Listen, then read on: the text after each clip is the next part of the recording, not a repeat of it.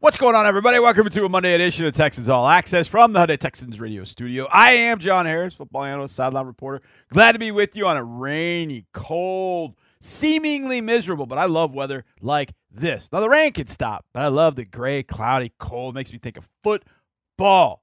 And we're going to talk some football right here with our good pal, Andre Ware. We had a lot to talk about, including some college football topics we got into right at the end. 2 picks for Mills as the pick parade continues. It's really unfortunate because he was so good at protecting the football for so long, and now it's going in the wrong direction. Andre Ware joins us.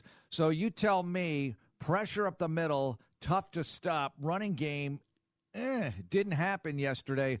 What do they do moving forward, my friend, going into Miami on Sunday? Yeah, I hope Miami doesn't have players like, Dexter Lawrence or Jonathan Allen, Deron Payne, because that's the worst kind of pressure is when you feel it as a quarterback being pushed right into your lap. And so that was the case in the last couple of games. It's tough, like I said, on Davis Mills when that's happening because you really can't see throwing lanes. You'd much rather have the pressure come off the edges where you can step up into the pocket and still see down the field or pull it down and run as Davis displayed at times yesterday. Dre, what do you think is how do I ask this the right way? What's the most frustrating thing in your opinion on the Texans offense right now? Offensive line. And more importantly, what we were just talking about, and it's right up the middle, whether it's Scott Quisenberry getting beat, whether it's Kenyon Green being beaten, AJ, it's right up the middle. And as I just described, it's the worst kind of pressure. Those guys, Kenyon Green's got to play better because if he's not getting beat, he's being penalized. So either way, it seems like, every other snap or every 3 snaps, he's costing the team field position because of penalties. He's costing them big plays because a big play will happen, and then all of a sudden he's caught holding. His game has to improve tremendously. Andre Ware joining us on Texans Monday. All right, so you have 7 games left, and these are tough teams you're playing. I mean, this is a parade of tough teams coming up. They're all tough, let's be honest here, but especially the Dolphins at 7-3 as you head in there, and they're thinking about top seed possibilities here. Dre, what does the coaching staff need to do psychologically with this team? It's not just about the adjustments. It's about keeping these young players hanging in there because it's not like you have 2 or 3 games left. You have 7 games left in the campaign.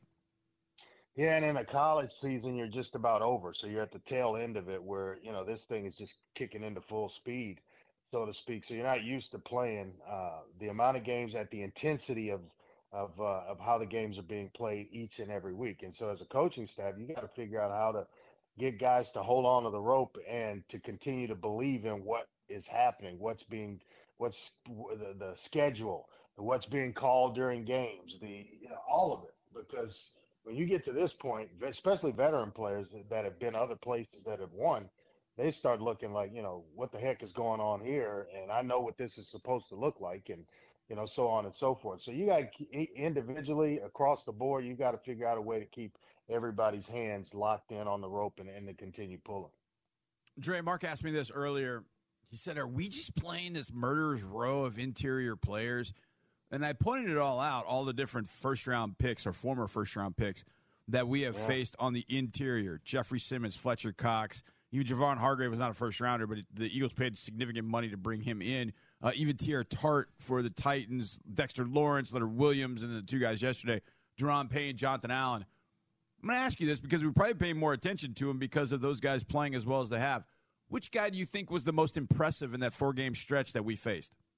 Dexter Lawrence. It doesn't even take me a minute to even a second to think about it. He owned wherever he wanted to line up. When they ran games, he beat guys on the outside. I've never seen a guy, an interior defensive lineman with that amount of quickness and that kind of speed and power. And then have that big of a body and be able to convert speed to power, which he already has. I mean, it's crazy. He actually owned. Yesterday was pretty impressive in its own right, but I've never seen a guy just take over a game from either a defensive tackle or nose tackle position. Right, Josh Allen, they beat Detroit yesterday.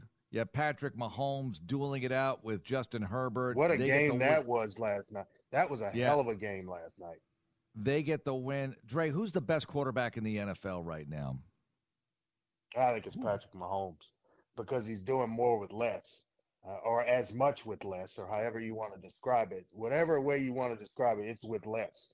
And we're getting ready to see the other guy next week that made that offense really take off and fly and become fun to watch. But we start to realize that he can make a lot of guys around him better. He's a great decision maker. And you know what? Last night, you guys tell me this. Who called the plays in crunch time for the Kansas City Chiefs on the final drive? Mahomes. Because I'm going to tell you what I think.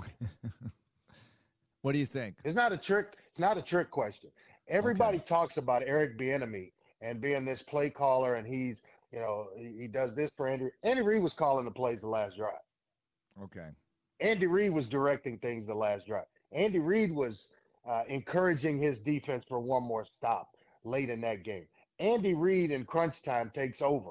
And we were having that conversation of why doesn't Eric Bieniemy get a head coaching job? Well, that might be why, because in crunch time, it's Andy Reid making the decision. Well, it's interesting. That's a smart thing. Well, you got to give him a ton of credit here because he's coached in multiple eras, and I know Belichick has too. But Reid has great success. Adapted. Yeah, he's adapted in multiple eras and got coaches that get stuck in their way of doing things and won't adapt and won't change. Those are the ones that end up, on ESPN or whoever doing other stuff, insurance salesman, whatever it is that you go on to do, but you don't end up coaching much longer. You have to adapt. I credit Mac Brown for adapting, even after he left Texas and now at North Carolina.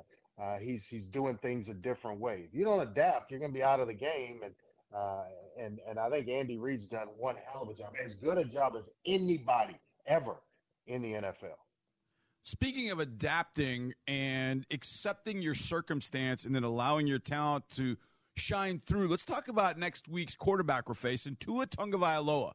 This guy was getting hammered in Miami, hammered to a point where when we played them in 2021 last year, he's on the field getting ready for the game, and then we find out 30 minutes later, oh, no, he's not starting. It's going to be Jacoby Brissett.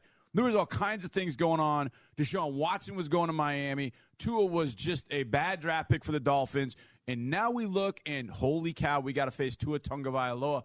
Dre, you covered him in college. We've seen him play in the NFL this year. We've seen the adjustments he makes. What makes Tua special? I think it's just the individual first and foremost, because Tua's a special dude. Tua's faith first, but he means it. I mean, you feel it down to your core when you're around Tua for any significant amount of time. I think as well, it goes to show you what happens when you get a coach and a staff that believes in you wholeheartedly, and they have committed to Tua.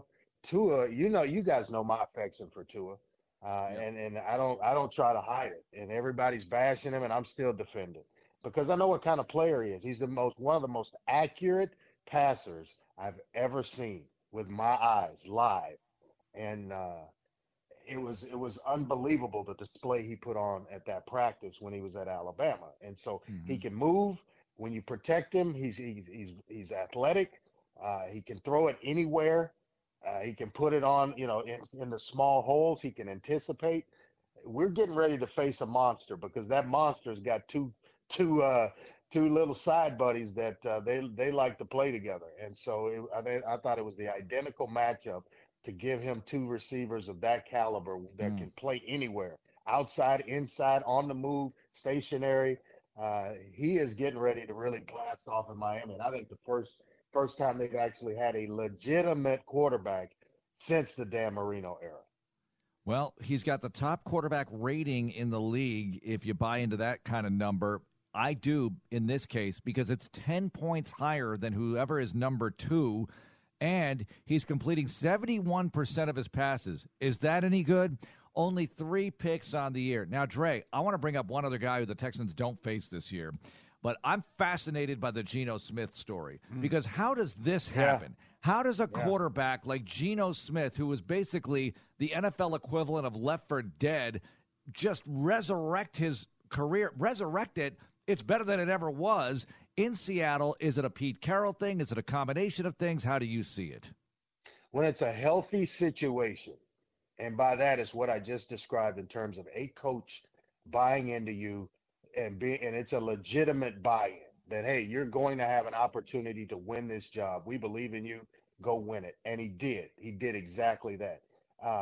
Is it the most healthy situation with the Jets? It's probably better than it was certainly when Geno Smith was there.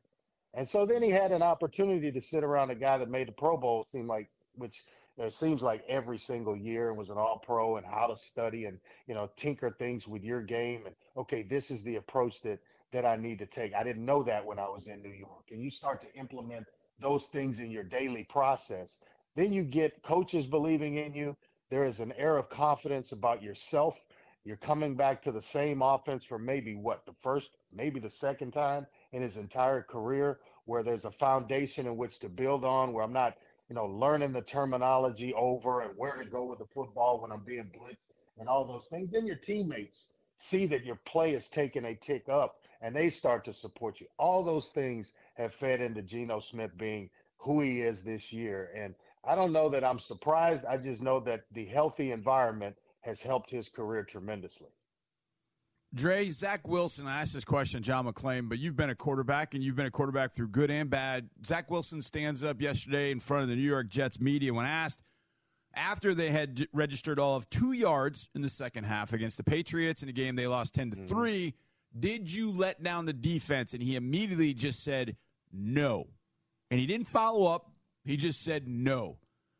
What level of mistake do you think that was for Zach Wilson? Loading the question.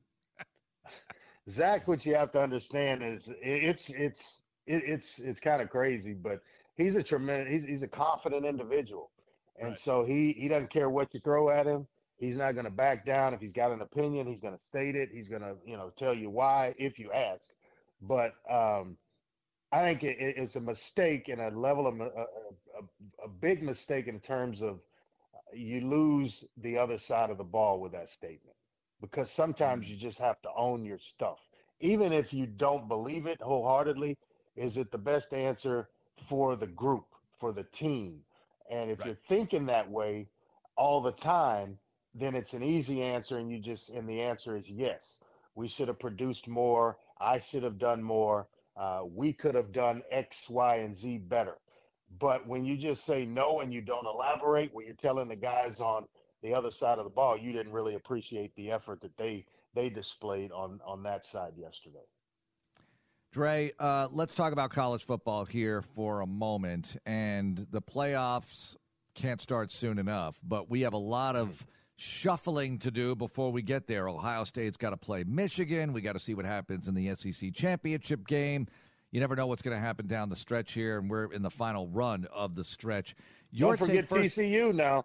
Don't leave TCU out of this thing. I watched that game, and I really enjoyed it. And TCU, you got to give them a ton of credit for being able to pull one out of the fire at Baylor. I know people poo-poo Baylor. Come on, you're on the road. This is a rivalry, and they came away with a victory when they needed it most. But let me ask you this first. Who's better, and Johnny too, Ohio State or Michigan? Who's better? Oh, man. Earlier in the year, I might have said Ohio State, but the way Michigan's playing on both sides of the ball and they're able to run it, so they're not asking the quarterback to do a tremendous amount, though he is keeping them in position to win week in and week out. From a talent standpoint, I think talent-wise, it's Ohio State, because you just got, all-stars at every position. It seems like that they're going to have, especially on the offensive side, a bunch of guys go in the first round this year, all the way down to, across the board on the offensive line. They're talented there. Defensively, they went out and got their coach at Oklahoma State, who hadn't been the same since he left. And they have come around. Boy, that's a tough. It may be as evenly matched a game, certainly in the Harbaugh era at Michigan, if I had to pick, where's the game? Columbus. If I had to pick, I'm going to say Ohio State only, and I mean only because they're at home this year. I'll add another only to this, and All we won't know this because Harbaugh won't tell us. It's going to have to leak out somewhere. But Blake Corum, star running back from Michigan, went down late in the Illinois game, and he went off with a knee. If he's not available, now Michigan can hit you with Donovan Edwards, and they can do some other things. But if he's out, he at 5'8", 210 pounds, he gives them identity. So if he's out, I would definitely lean Ohio State. But Dre's right. If Corum is fully healthy, they're as close talent-wise as they've been in a long time. Okay. Michigan's got some dudes on the defensive front I kind of want to. All right. Can LSU beat Georgia? No. Why are you laughing, Johnny? You don't give Brian Kelly any credit at all. I'm just kidding. No. LSU They can't win that game. They can't win that game, man. That might be a rout. I mean, it may be the most one-sided SEC championship game that we've seen in the last 20 years. That's why you played the game. Yeah, that could get ugly too. I don't discredit LSU's effort. They're going to show up and play hard, and I think early it could be a game. But once Georgia gets rolling, it's going to roll for a minute. In that game, the best player on the field might be a true freshman from right here in Houston, Harold Perkins, the outside linebacker for LSU. He's an absolute dude. B, we got beat by Washington. We got beat by Tennessee. Not only we get beat, we got beat the you-know-what up. That's Georgia in college form. That defense, it doesn't matter who they have. Their thought process is, we're going to dominate you, step on your throat, and put a cleat through your helmet. That's the way Washington thought about us yesterday. That's the way Tennessee thought of us. That's the way they play on that side of the ball. That's the way Georgia plays. They got some bad alphas on that side of the ball. Dre, where do you think Stetson Bennett, the Georgia quarterback, gets drafted, and how good can he be at the NFL level? Does he get kind of slighted because he's playing for such an outstanding team that has talent all the way around?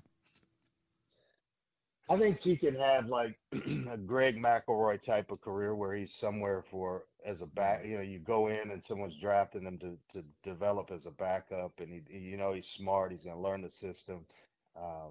He could certainly do what Chase Daniel's doing for a long time, and that's almost who I would compare him to. But in this day and age, I don't know. He's still doing it. He's been doing it for a long time. So I look at Stetson in the NFL as more so of a backup than I do even having a true opportunity to be a starter. You see Chase Daniel last night in a late huddle with Herbert. I'm just watching it. He's still collecting. I'm just thinking a paycheck. Whatever you guys want to talk about is fine. Older mentor told me he's Jesse without a gun. Oh my God! Yeah, I mean, Stetson's been through it now. I mean, he used to tell me that all the time. At least Jesse used a gun when he was robbing. Here's the other thing about Stetson too. Dude can run. Stetson can run. I bet if Stetson goes to the combine, he's 4.4. He can what? Yes. Oh wow! I didn't know he could pick him up and put him down that. He can run. He can absolutely fly. Now, the throat always says, well, no, he's got a pretty good arm, but he can run. So there's something that's Andy Reid will get him and turn him into like a Weapon X tight end running back wide receiver hybrid. Yeah. He'll turn him into Chase Daniel. He had Chase Daniel in Kansas City for a little while. Okay, Dre, if the season ended today, and this is purely hypothetical, just us talking, nobody's listening. You have the number 1 and number 7 pick if the season ended today. Care to share what you're thinking with those two selections? And you can't trade them, Dre. You didn't ask me that. You didn't allow me to get into that. Johnny, I got all 1 and 7. Okay, cool. Yeah, 1 and 7. Mm-hmm. I need players. I need to fill out this roster. I'm trading back. Whoever wants number 1, I took that off the table. No trade. You can't.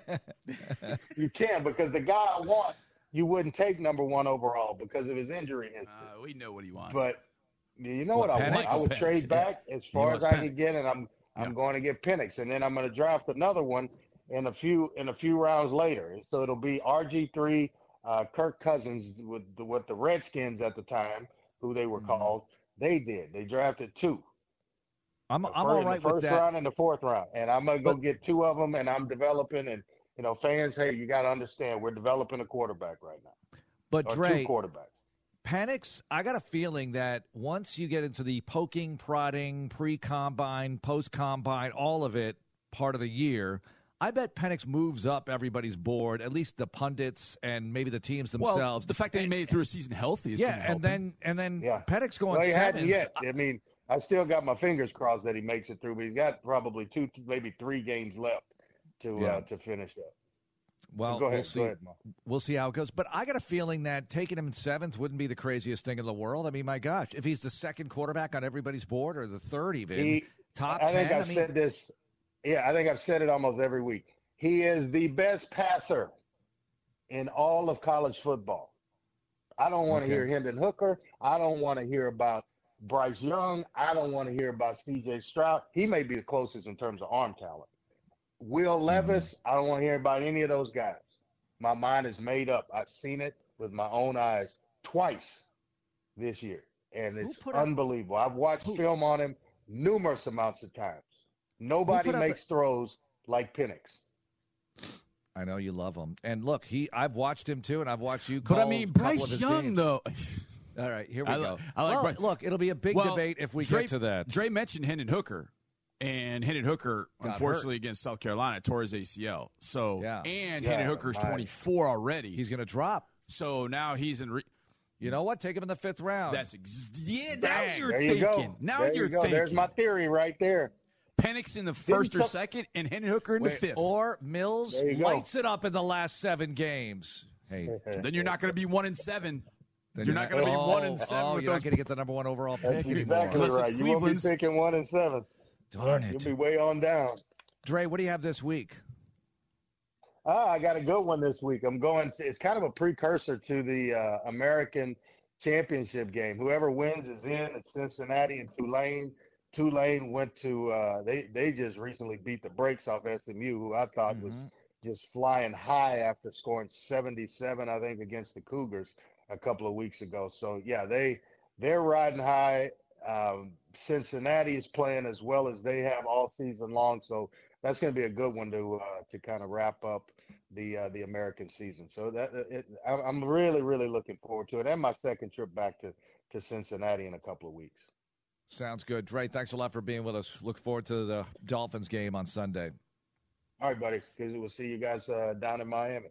That we will, Dre. That we will. We'll see you down in MIA. Coming up, let's hear from the General. He had some thoughts, and he's arguing with Sean Pendergast about something. What was it? We'll touch on that next on Texans All Access.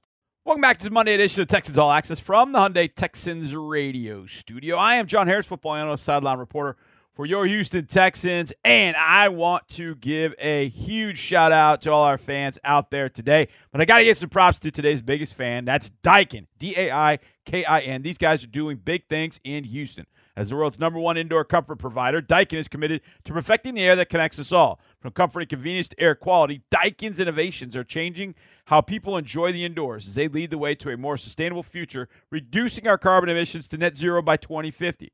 Learn more at DaikinLovesHouston.com. And Houston loves them some John McClain, and he joined us to talk about what's going on with these Texans and a number of other things as we head into Thanksgiving week. Here's the General with Mark and I. 2nd and 10 from the Houston 32. Mills in the gun. Pierce to his left. Davis gets the snap. Fires right sideline. It's picked off. Fuller, 30, 25. Down the sideline he goes. He's going to score. Pick 6, Davis Mills. All right, we just heard that in the promo, too.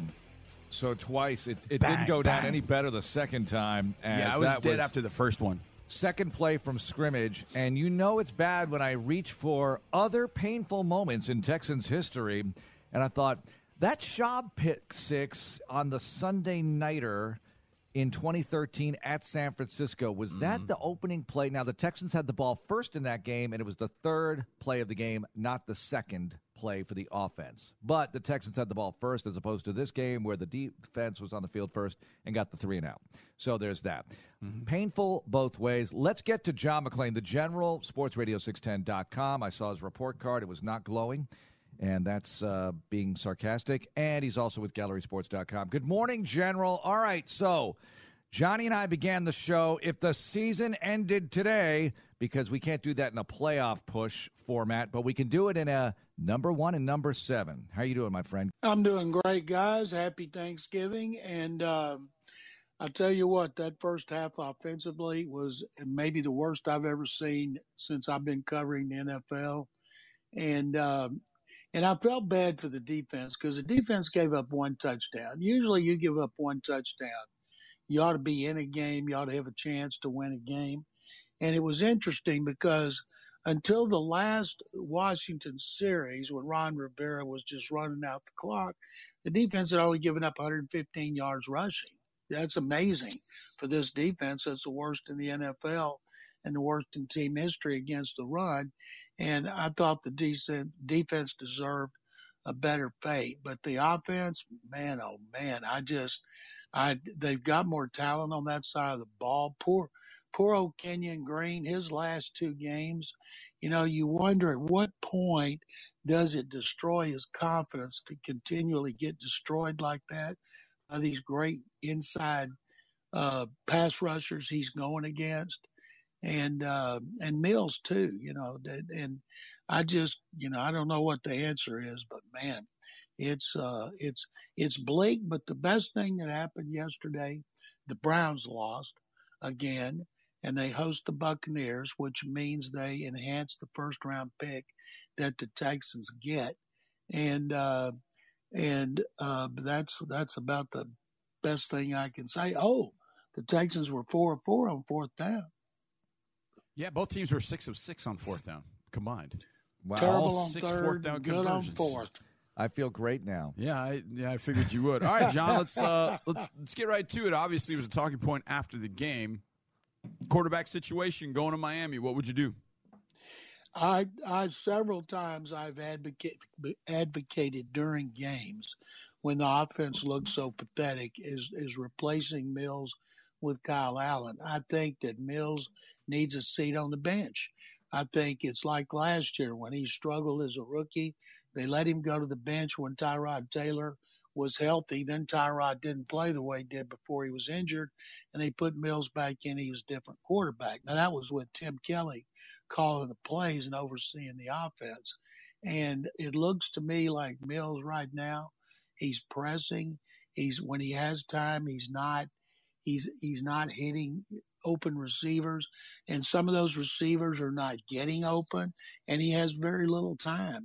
Yesterday that play was it Jonathan Allen who drove Kenyon Green back into Mills for a sack, and he looked like he's on skates.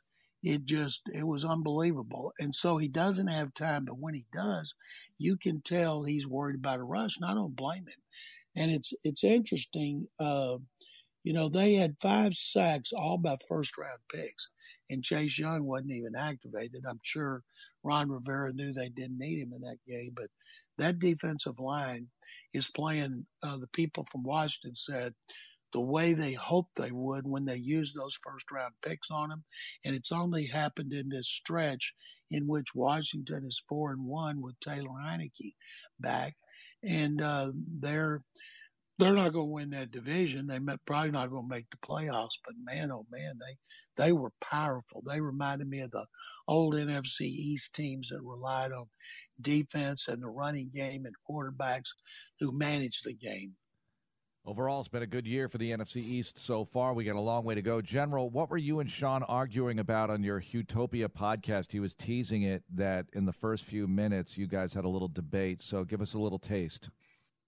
I guess it's on because I've said I don't think Lovie Smith will be fired, and they'll have back-to-back one-and-done coaches. I think they'll be bringing in a coordinator from outside the organization. I think they'll have a new offensive coordinator and play caller, and I can't imagine wanting to bring in a quarterback, franchise quarterback, and putting him in this offense. And I just don't think they'll do that. And that would be 3 coaches in 3 years. Romeo is the interim coach. David Culley fired, one and done. Lovie Smith fired, one and done. I think they're more likely to make big changes. Now, if they continue to have halves like they had on the first half, Lovie's ultimately responsible, even though Pep Hamilton runs the offense. Pep hired the coaches.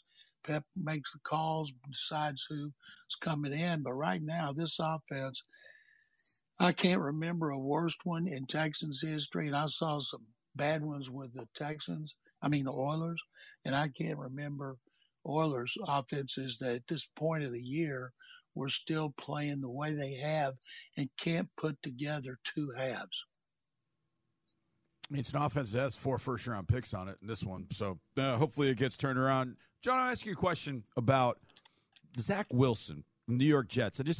I saw this last night, and I just happened to watch the video because you can read his lips and read the word no. He was asked yesterday, and I think this applies to all teams, including the Texans, when a quarterback goes up to the podium and he is asked when a team generates 2 yards in the second half and they lose the game on essentially a walk-off punt return by Houston Cougar Marcus Jones, he was asked, did you let the defense down?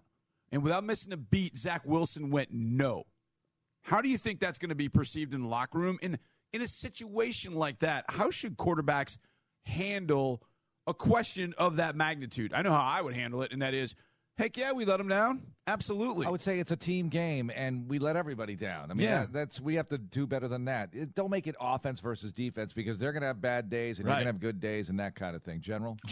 He knows he let the team down. He should have said it. Quarterbacks should always take the blame. They make the most money. Yeah. They get the most publicity. I remember Warren Moon would throw some interceptions that bounced off guys' hands or ricocheted off their chest, and he would always take the blame. And you know receivers, how much they appreciate that. They know when they screwed up. Now, I can't imagine Zach Wilson really thinks that.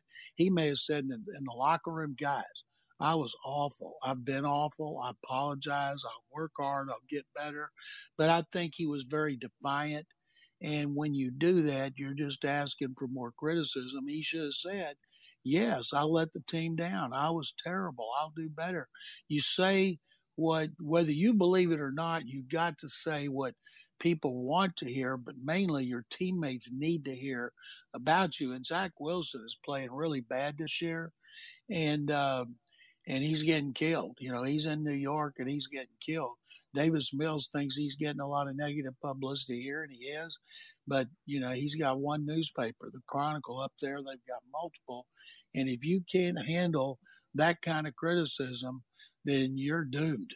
And, Robert Saleh, can't say how he described it, dog bleep, which was about as honest as you could get. Can you imagine Lovie Smith saying that? And but yes, he mishandled it. Sometimes quarterbacks do. Sometimes people wonder, why do players and coaches not say the truth? Well, because they'd love to say the truth. You know, the Texans' problem begins with their lack of talent. They were pegged as the worst team in the league. They were one of the worst last year. I thought they'd be better. I picked them to win 6 games. Had no idea they'd be worse last year. And the key starts with Pep Hamilton and Davis Mills in this offense.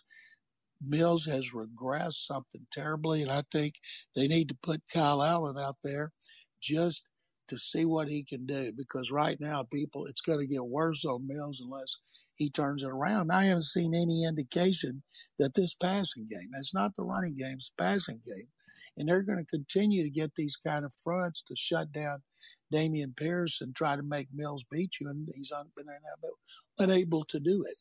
Yeah, Lovie was clear after the game. Team game, protection, running game, all that. We'll see how they handle it. General, Colts losing by a point to the Eagles at home. Should they fire Jeff Saturday? I'm kidding. I'm kidding. But what did you make of that? If the Colts may hire him full time, they came so close.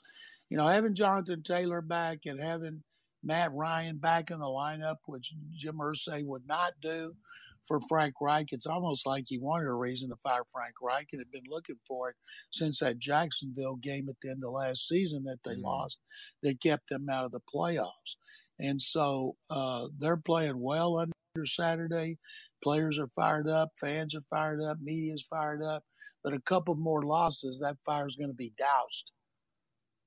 General, the Cowboys went to Minnesota and absolutely housed the Vikings. And the Vikings coming off a win at Buffalo that was extremely emotional. It went in overtime as well. Maybe the Vikings were ripe for the pickings. I don't know. But what does this tell us about the Cowboys? And maybe better yet, what does it tell us about the Vikings? It tells us about the Vikings that, we're going to know we'll need another game. Were they the team that went in and had the great victory at Buffalo, or the team that came home flat as you could be? That was the most lopsided Dallas road win in history. That's strange that it was, and it came against a team that had one loss. And right now, Cowboy fans are patting their chests. We're going to the Super Bowl, because they're just as likely to turn around and blow one.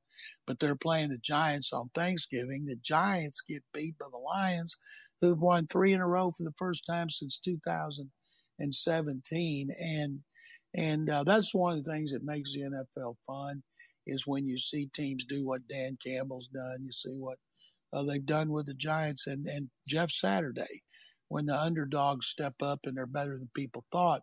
But, it's what they do in November, December, and January now that sets everybody apart. And Minnesota's going to win that division because the Packers are awful.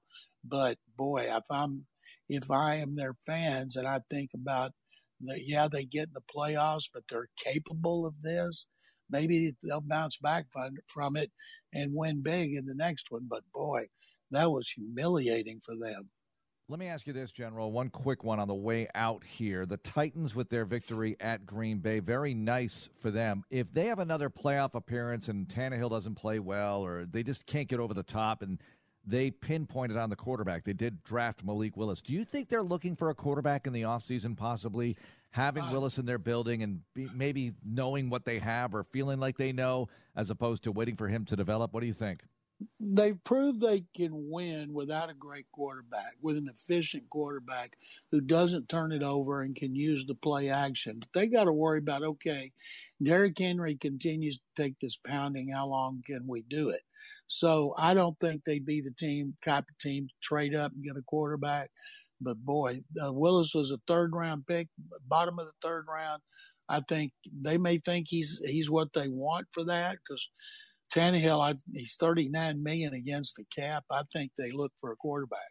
Tennessee's winning a lot of games, but, boy, they got a decision to make. There's no doubt about that, and the General just laid that out right there at the end. It's going to be interesting whether they believe in Malik Willis, whether they've got a draft one in the first round. We'll see what the Titans do, and obviously what the Texans will do at that position and all other positions heading forward. All right, we get back. A quick run around the NFL. Watch this. It's going to be fun. We're going to highlight every single game. There were some good ones yesterday in the NFL. We'll do that next right here on Texans All Access.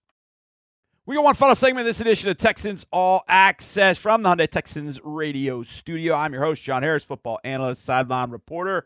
And it's time to look back at Week 11 in the NFL. But first, United States 1-1 draw with Wales in the World Cup. So I definitely had to start there.